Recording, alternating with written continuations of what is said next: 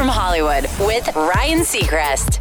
Every corner of the world and culture is being impacted by the coronavirus pandemic. In the hip-hop community, no different. Both Scarface and Slim Thug have recently confirmed a positive COVID-19 diagnosis, and their stories serve as a reminder how contagious this is, how serious it is.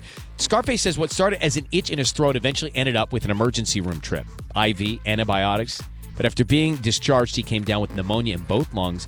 4 days later, his kidneys failed. He has been so sick, he's afraid. This is real. Slim Thug was being vigilant with social distancing, but did pick up something to eat, wearing protective gloves and a mask, caught COVID-19. We don't know if it was in that instance, but he thinks so. His message to everybody, take it seriously. Be safe. That's direct from Hollywood.